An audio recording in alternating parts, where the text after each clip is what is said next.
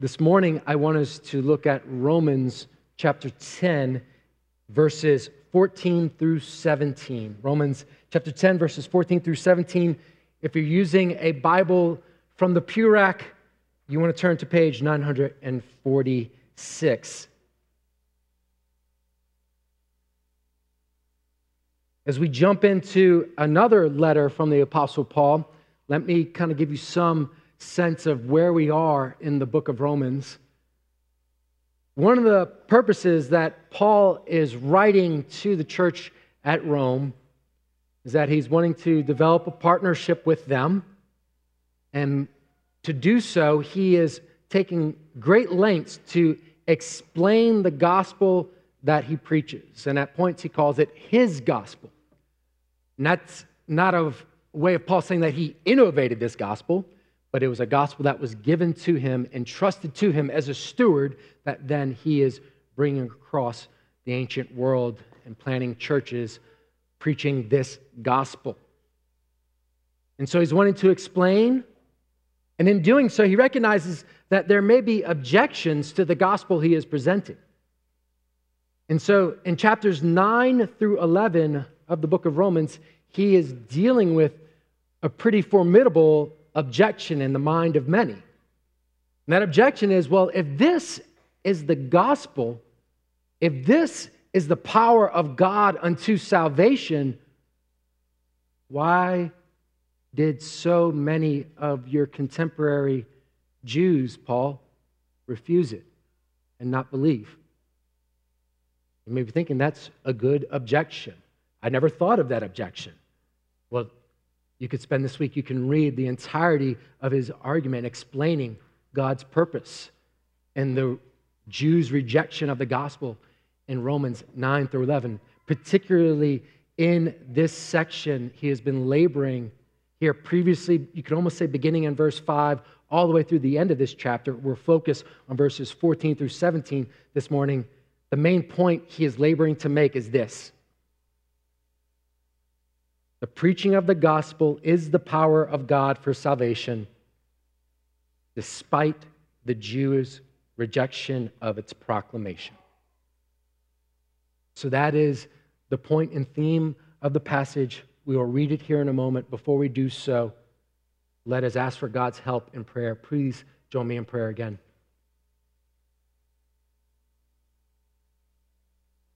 Heavenly Father, you have spoken. We ask that now we would receive the word that you have given. You have spoken through your Son, the living word. So we ask that you would give your Spirit to us this morning to see the glory of Christ. We ask, come thou incarnate word, gird on thy mighty sword. Our prayer attend, come and thy people bless. Give thy word success. Spirit of holiness, on us descend. In Jesus' name. Hear the word of God from Romans chapter 10, beginning in verse 14 through 17. How then will they call on him in whom they have not believed? And how are they to believe in him of whom they have never heard? And how are they to hear without someone preaching? And how are they to preach unless they are sent? As it is written, how beautiful are the feet of those who preach the good news. But they have not all obeyed the gospel. For Isaiah says, Lord, who has believed what he has heard from us? So faith comes from hearing, and hearing through the word of Christ. Amen. And that ends this reading of God's holy, inspired, and inerrant word. May he write its eternal truth on all our hearts. I didn't even bother to count, because I'm pretty sure that nearly 99.9% of the Sundays that I have been alive for, I have heard a sermon in my life. Some of my earliest memories are sitting in a pew in church, hearing preaching. But as a church kid, now As a pastor, occasionally there are times in my life where I had to recalibrate my mind and heart to what am I doing while preaching is occurring. I really remember as a kid that there were times I'd hear the sermon as a young child and would be moved, and my faith would be encouraged, be called to repentance and convicted, and renew my resolve to live for Jesus. And then there were other times where my mind was somewhere else, particularly in the fall when the preacher would go long and there was a noon kickoff. Now, the particular church I went to, we didn't just have closing songs. This will give you a hint of the former church tradition I grew up in. We'd also have altar calls. And so the combination of a long sermon and a long altar call meant you weren't picking up the game to the third quarter, and there was no DVR or rewinding or watching it. And I remember at some point striking some sort of compromise with my mom that once the sermon was over, if it was past noon, I could take the keys and go sit in the hot car and listen to the game on the radio until everyone else left church. And I'd have this urge to, as the sermon went on, to start to want to grab the keys sooner and sooner. And my parents had to rebuke, correct. Whether you agree with their compromise or not, they did try to help me recalibrate my heart and mind as a young disciple to receive, to sit under joyfully the preaching of God's word. The preaching of God's word is essential. It's an essential element of gathered worship. You cannot call it worship. God's word is not proclaimed. It is essential to the Christian life. Because through the exposition of God's word, we come to understand the God who otherwise is transcendent and incomprehensible in his will and his way to our finite minds. Creation testifies that there's a God. It speaks. There's general revelation. But it is his word that most clearly lays out who the God of creation is and how we can know him and enjoy him for eternity. And so therefore, we shouldn't be surprised that it is Satan's prime strategy to distract us from the hearing of God's word, and that when we hear it, it's a prime strategy of his for him to twist it. It's been his strategy from the very beginning. Remember what he told Eve in the garden? Did God actually say? He hasn't updated his methods.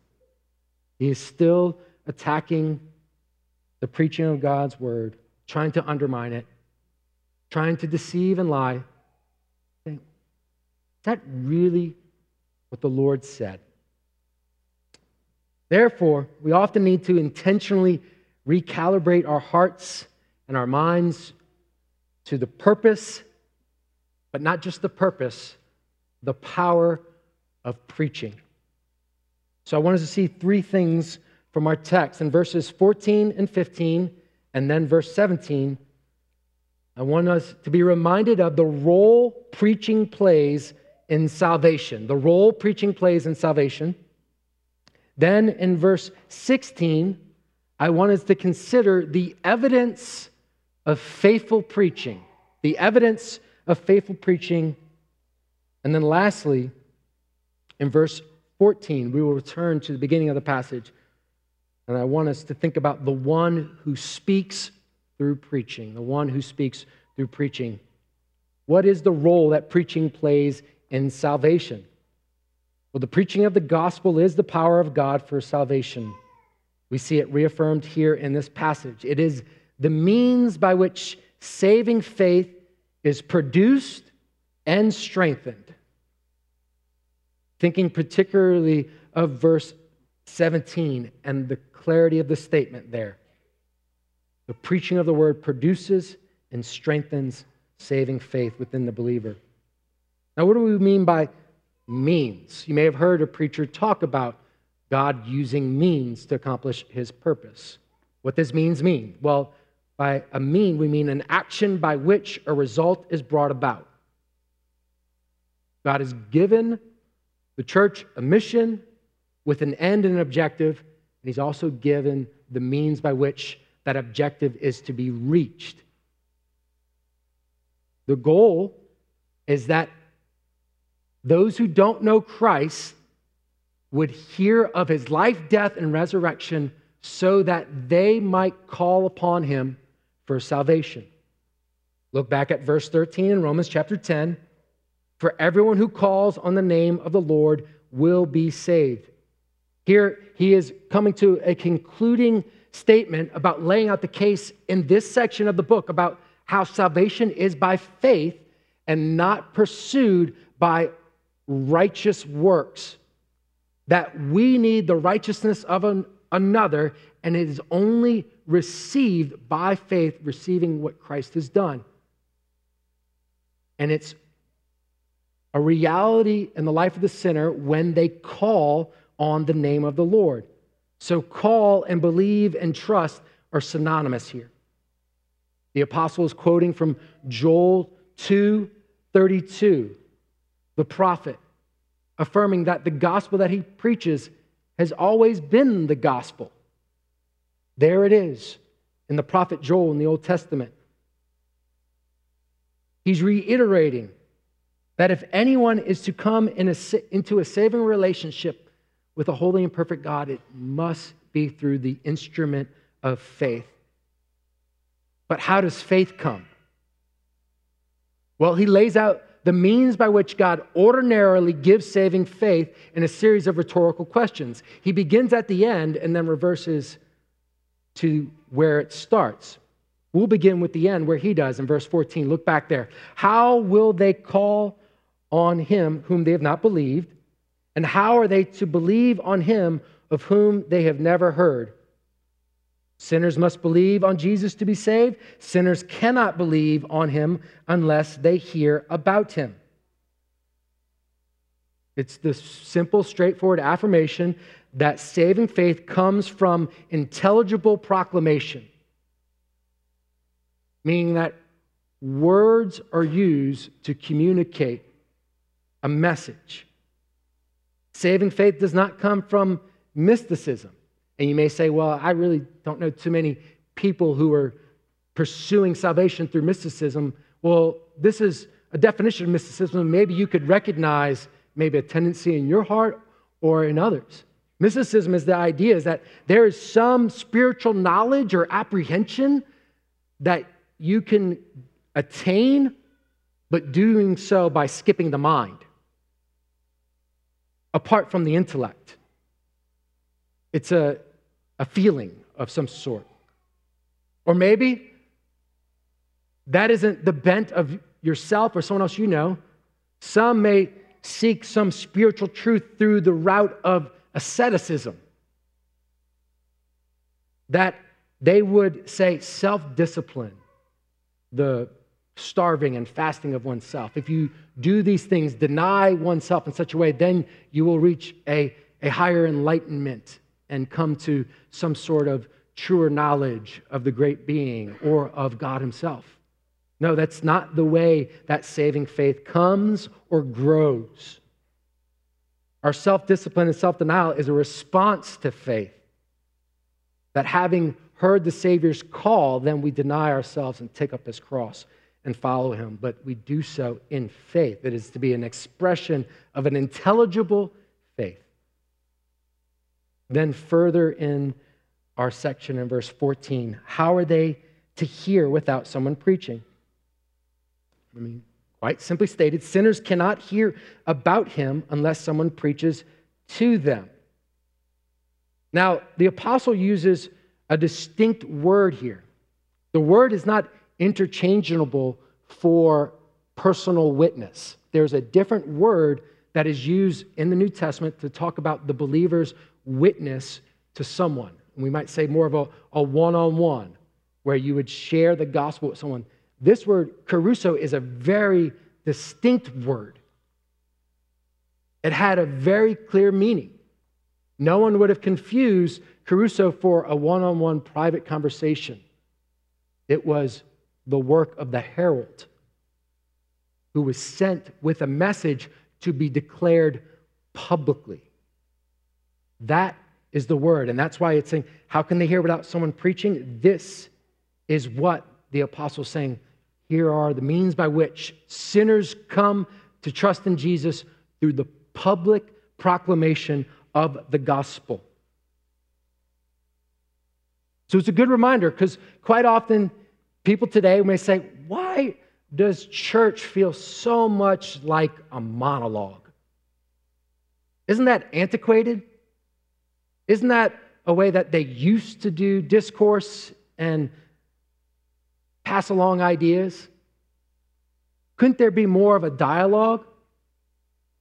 Well, our worship as a whole is dialogical, where we bring ourselves, our persons, offering as living sacrifices to God.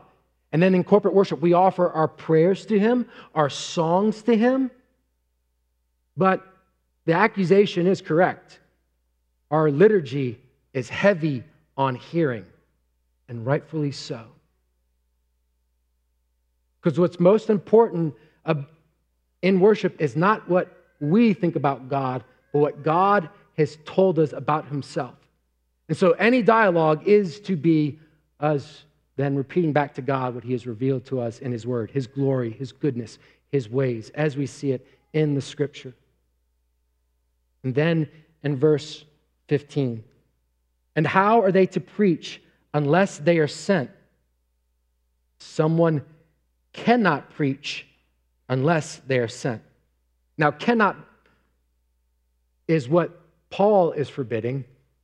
We would see today that probably we'd say someone shouldn't preach, because we see many examples of those who have taken upon themselves to the office of preacher and pastor and to gather to themselves. And much harm has been done to the name of Christianity because those who've taken the office of preacher of the gospel but not done so in the proper way. That's why the doctrine of ordination is a good thing. It is not to create a barrier between you and the teaching elder and the pastor. It is to protect you from those who have not been sent, those who have not been examined, those who have not been properly trained to open God's word. It is a blessing and a service to the church that we have the doctrine of ordaining people to the work. It is a wonder that God would work this way. I'm sure you've thought of it before. Why didn't He just write the gospel in the sky? Why didn't He just send an angel? But it is the glory of God and the great privilege of the church that He would send heralds. Part of it, the meaning of a herald, is that you are not going with your message. You've been given one, and you are only a faithful herald if you deliver the message you've been given. And this is the means. John Calvin said, the gospel does not fall from the clouds like rain by accident. No, it is brought by the hands of men to where God has sent it. And so we say, how beautiful are the feet of those who bring good news, as the Apostle Paul quotes in verse 15, quoting Isaiah 52:7. There's an important clarification, and we can't spend a lot of time on it, and it may cause some questions, but what we see here in Romans 10 is that this is the ordinary way saving faith comes. What about those who are incapable of hearing the outward ministry of God's word? So not the question of, what about those who have not heard? That's a different question. Those who have not heard General revelation testifies to them that there is a God and they are not right with that God. And they will be judged and held accountable to that knowledge. And apart from the preaching of the gospel and the receiving and calling on the name of the Lord, there is no wider hope outside of Jesus. And that is why many times we come to this passage of Scripture as an impetus for mission. Rightly so. As a true and proper application to this passage. So I'm not asking the question about those who haven't heard, the question of those who cannot hear.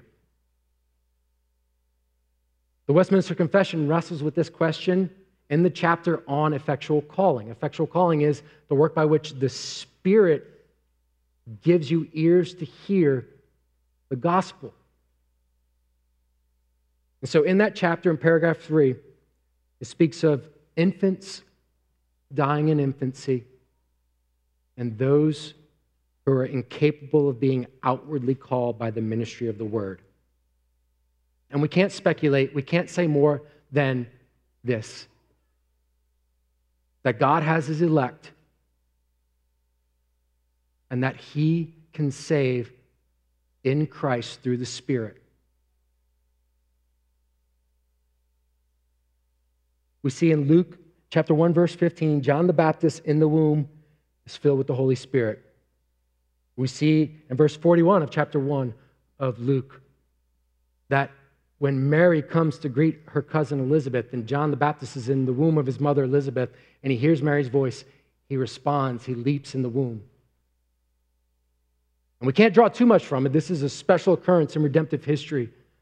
But it does lead us to believe that God is capable of saving by his Spirit in Christ those who can't hear.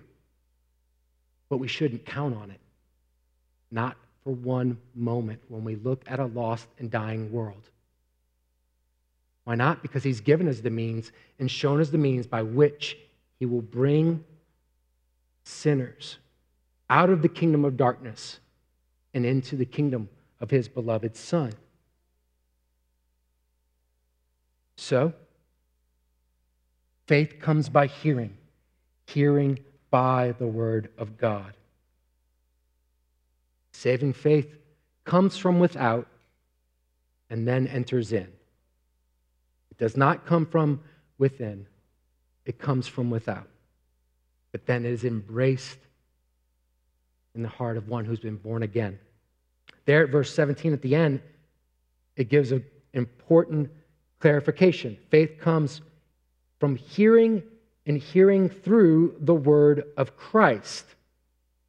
Now, the apostle's not saying that there are some words in the Bible that produce faith, the words that just explicitly talk about Christ.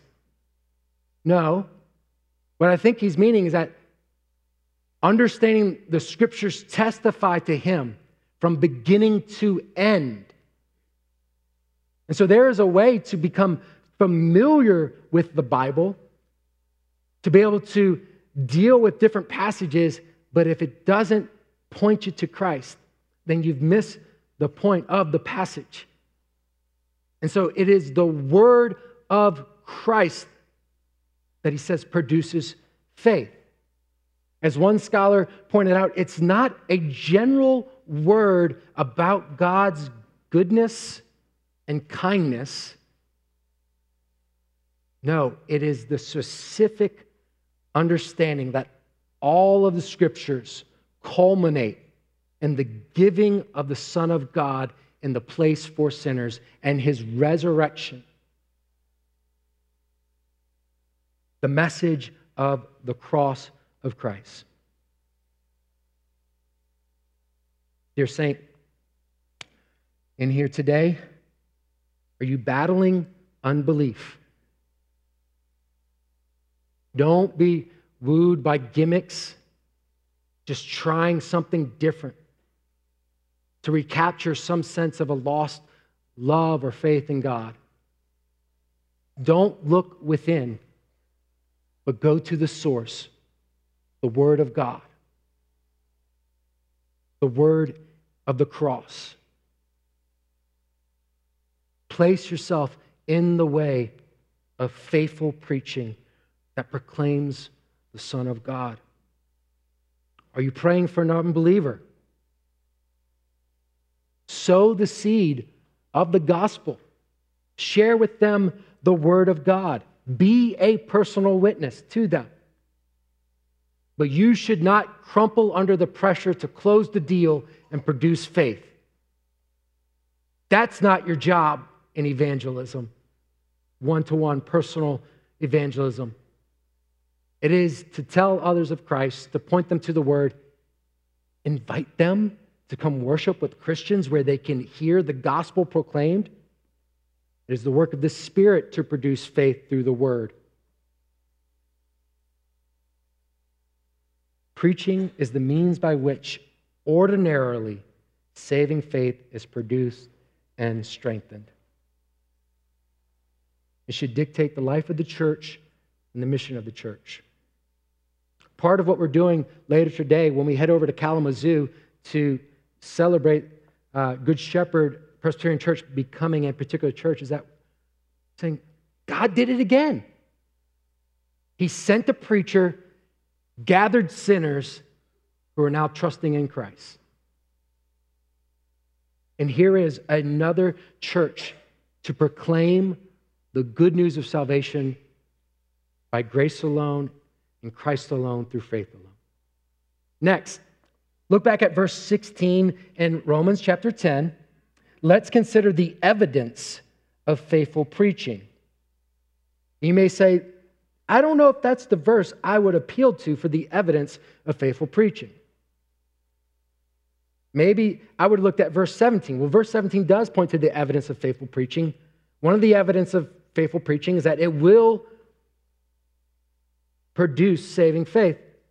Also, another evidence is that it will be rejected. It will be refused. Verse 16, but they have not all obeyed the gospel. For Isaiah says, Lord, who has believed what he has heard from us? The evidence of faithful preaching is in its reception and in its rejection. Here, what we see in Israel, what Paul lays out in verses 18, verse 19, and in verses 20 through 21, as his argument continues, is that this wasn't a passive refusal of the Israelites of his day of gospel proclamation. There, it says in verse 18, they've heard. Then in verse 19, to an extent, they have understood, but not in a saving way. And yet, in verse 21, the Lord tells Israel, all the day long I've held out my hand to a disobedient and contrary people. How does Paul explain this refusal? This is the leak in his argument, if you would. If this is the power of God's salvation, why did those who had the covenants, the temple, those who had the Old Testament scriptures, why are they rejecting what you have to say, Paul? Well, you can go back and read it, 9 through 11. Those chapters in Romans lay out that God is doing something that is wonderful and glorious even through their stubbornness and rejection. That it is according to his divine decree that they would reject him, and doing so, it would open wide the door for the Gentiles. But God doesn't leave those who are Paul's kinsmen by race in that condition, that he does have good plans for them. He has a remnant for them. And also there's a day in which many would believe the gospel. So he has a wonderful plan, and he's doing things according to his perfect wisdom and foreknowledge. But why did they reject? It wasn't just the plan of God. It's that their wills were not made new. They did not experience effectual calling. And because they were not born again, they did not have eyes to see the good news as good. They saw it as foolishness. It was the foolishness of the message that they rejected. And so Paul here in verse 16 appeals to Isaiah 53:1. Lord, who has believed what he has heard from us? Isaiah is acknowledging that this message that you have given me is unbelievable unless you give someone eyes to see. Because the message is that the longed-for Messiah that they have been waiting for would come and rescue his people through humiliation and suffering and death on a cross. And to the Jew who demanded a sign, and to the Greek who seeks wisdom, Christ crucified a stumbling block and folly. But to those who are called, the power of God and the wisdom of God. And then in verse 21 of 1 Corinthians chapter 1, it says, "For since in the wisdom of God, the world did not know God through wisdom, it pleased God through the folly of what we preached to save those who believe." The Apostle Paul affirmed that, yes, to the unbeliever, the message of the gospel is foolishness. And so God has wedded together the method and the message. And that's part of the reason why he ordains the means of preaching to save sinners. Is that it's not according to human wisdom that someone would get up and open up an ancient text and that souls would be delivered from hell. If men were to conceive and to plan, they would have planned it differently. And they missed the gospel accordingly. Here we come to understand that there is a difference between the necessary condition for saving faith and the sufficient condition for saving faith. Oxygen is a necessary condition for there to be fire. For there to be fire, there must be some source of oxygen. But thank goodness that oxygen is not a sufficient cause of fire, because we would be engulfed in flames because we are surrounded by oxygen right now. The preaching of God's word is the necessary condition, but it's not the sufficient. Faithful preaching oftentimes can be recognized because unbelievers do not have a taste for it and refuse it. Does not fit their palate. And so, as we consider the preaching of God's word and how might we evaluate the faithfulness of the pulpit ministry, it is both in the saving of sinners, but it doesn't always to be evaluated by success. It's also in that if it's faithfully done, we should expect it to offend unbelievers, to say that you are a sinner, helpless, and in need of a Savior. We could go even further to say that if a pulpit ministry never offends the believer, then we got to wonder if the whole counsel of God is being preached. Because we are in the process of having our minds renewed. And we are trying to think God's thoughts after him, but we do not do that perfectly, and we won't until glory. And so as we are leaving behind old ways of thinking, the Word of God should confront and rebuke us. And we should be challenged to submit and to surrender our ideas and plans and thoughts to the Word of God. We don't celebrate this. We don't revel in this. When faithful preaching produces rejection, it drives us to our knees to pray for sinners. That's the example we see in this section of Romans. Paul is burdened for his people, so much so that he would be willing to give up himself if he could, that they might be saved. Theological decline and mission drift begins with a pulpit that is unfaithful. Lastly, I want us to consider the one who speaks through preaching. And this may be for some of us, or maybe for many of us, this is where we really need to recalibrate our thinking concerning the preaching of God's word. the one who speaks through preaching. There are several great descriptions of what preaching is.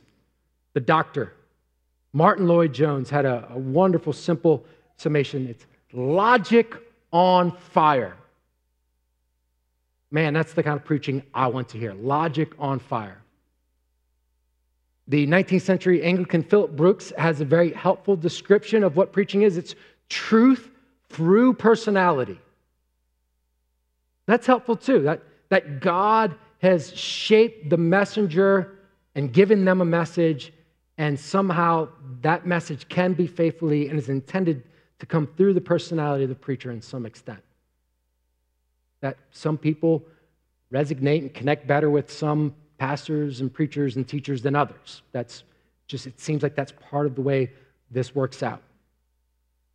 But if we're not careful, sometimes we get so in love with the logic or so attached to the personality that we forget who we are to listen for and to in the preaching of God's word.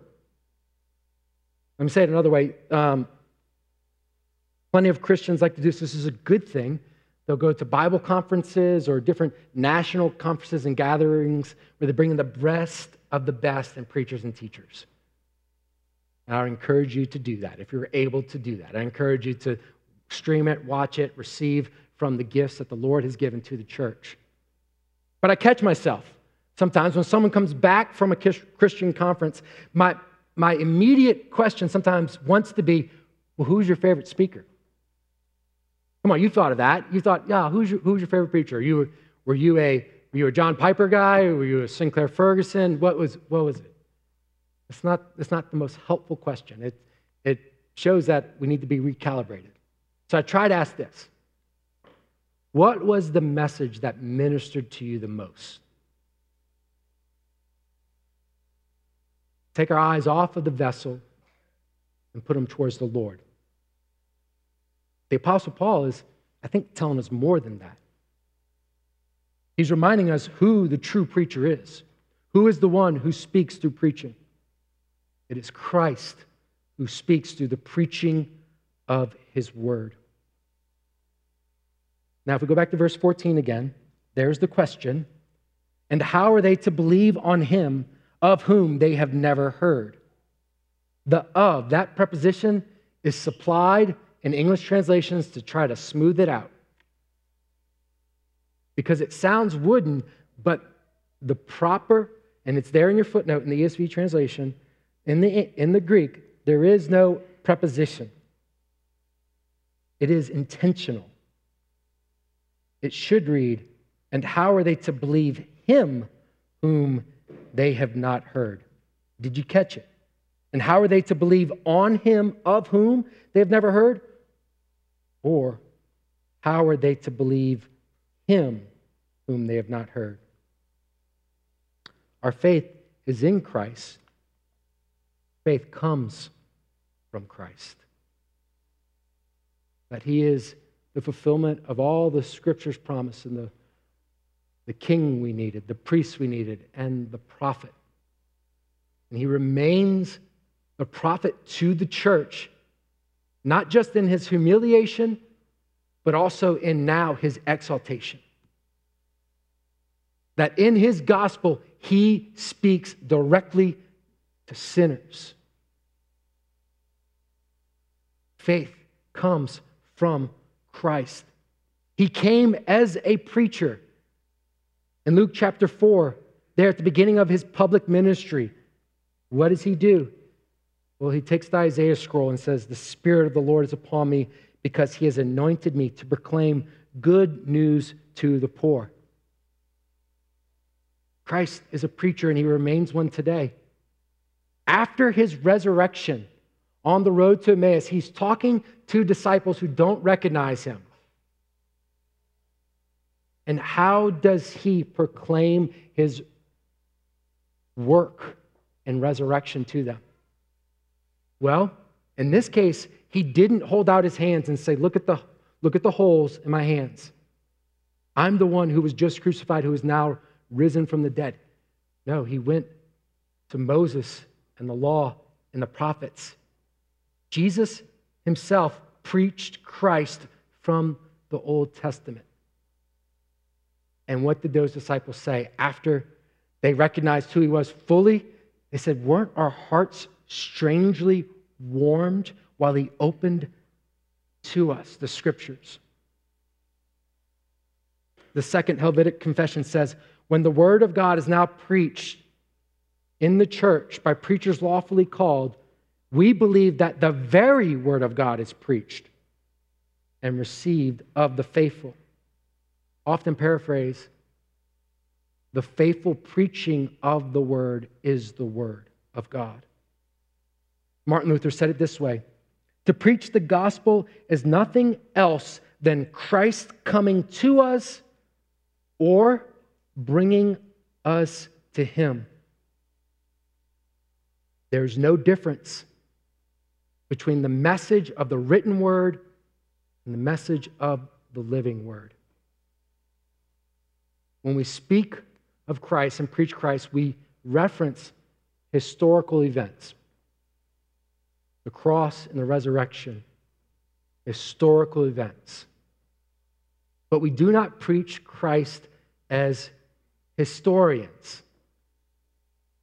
See, an historian, a really good one, they've read a certain figure in history, they've read all their letters, they've read all their correspondence, they've studied everything that has left to know about them. So think of your favorite historian of Abraham Lincoln. You dive into his work, and it feels like Abraham Lincoln comes alive to you. Like you could know what he was like, his personality, the way that he handled situations and deliberated matters, and maybe even as far as his gait and his walk or his manner of speech. The historian can make historical figures come alive. That's not the job of the preacher. My job isn't to make Jesus come alive to you, because Jesus is alive. And he's still the prophet to the church and the lost, dying world. Preaching his person and work. Jesus is somewhere in a glorified body and through his Spirit preaching. So we don't say, well, once upon a time, Jesus told sinners, come to me, all who labor and are heavy laden, and I will give you rest. We say, Jesus says to you today, come to me, all who labor and are heavy laden, and I will give you rest. Think about the joy and surprise every believer will have one day when we do see Christ in his glorified flesh. We'll finally know what he looks like. And I don't care what you say, no one knows what his face looked like. We will all be surprised. But we won't be surprised at his voice. We will recognize it because we have heard it through the faithful preaching of his word. Amen. Let's ask God's blessing on the preaching of his word. Would you join me in prayer?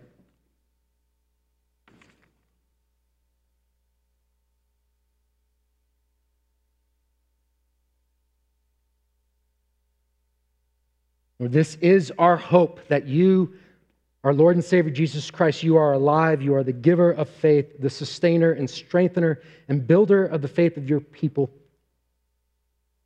Lord, this is also terrifying that we have ignored your voice in your word. Forgive us, your people, if we have. I pray if there be any among us today who say, I have been hard towards the preaching of the gospel, that they would embrace Jesus as Savior. We thank you that Jesus, you are the Word, you are the light of men. Increase the light that we have. And may the light shine even more so in the darkness that surrounds us.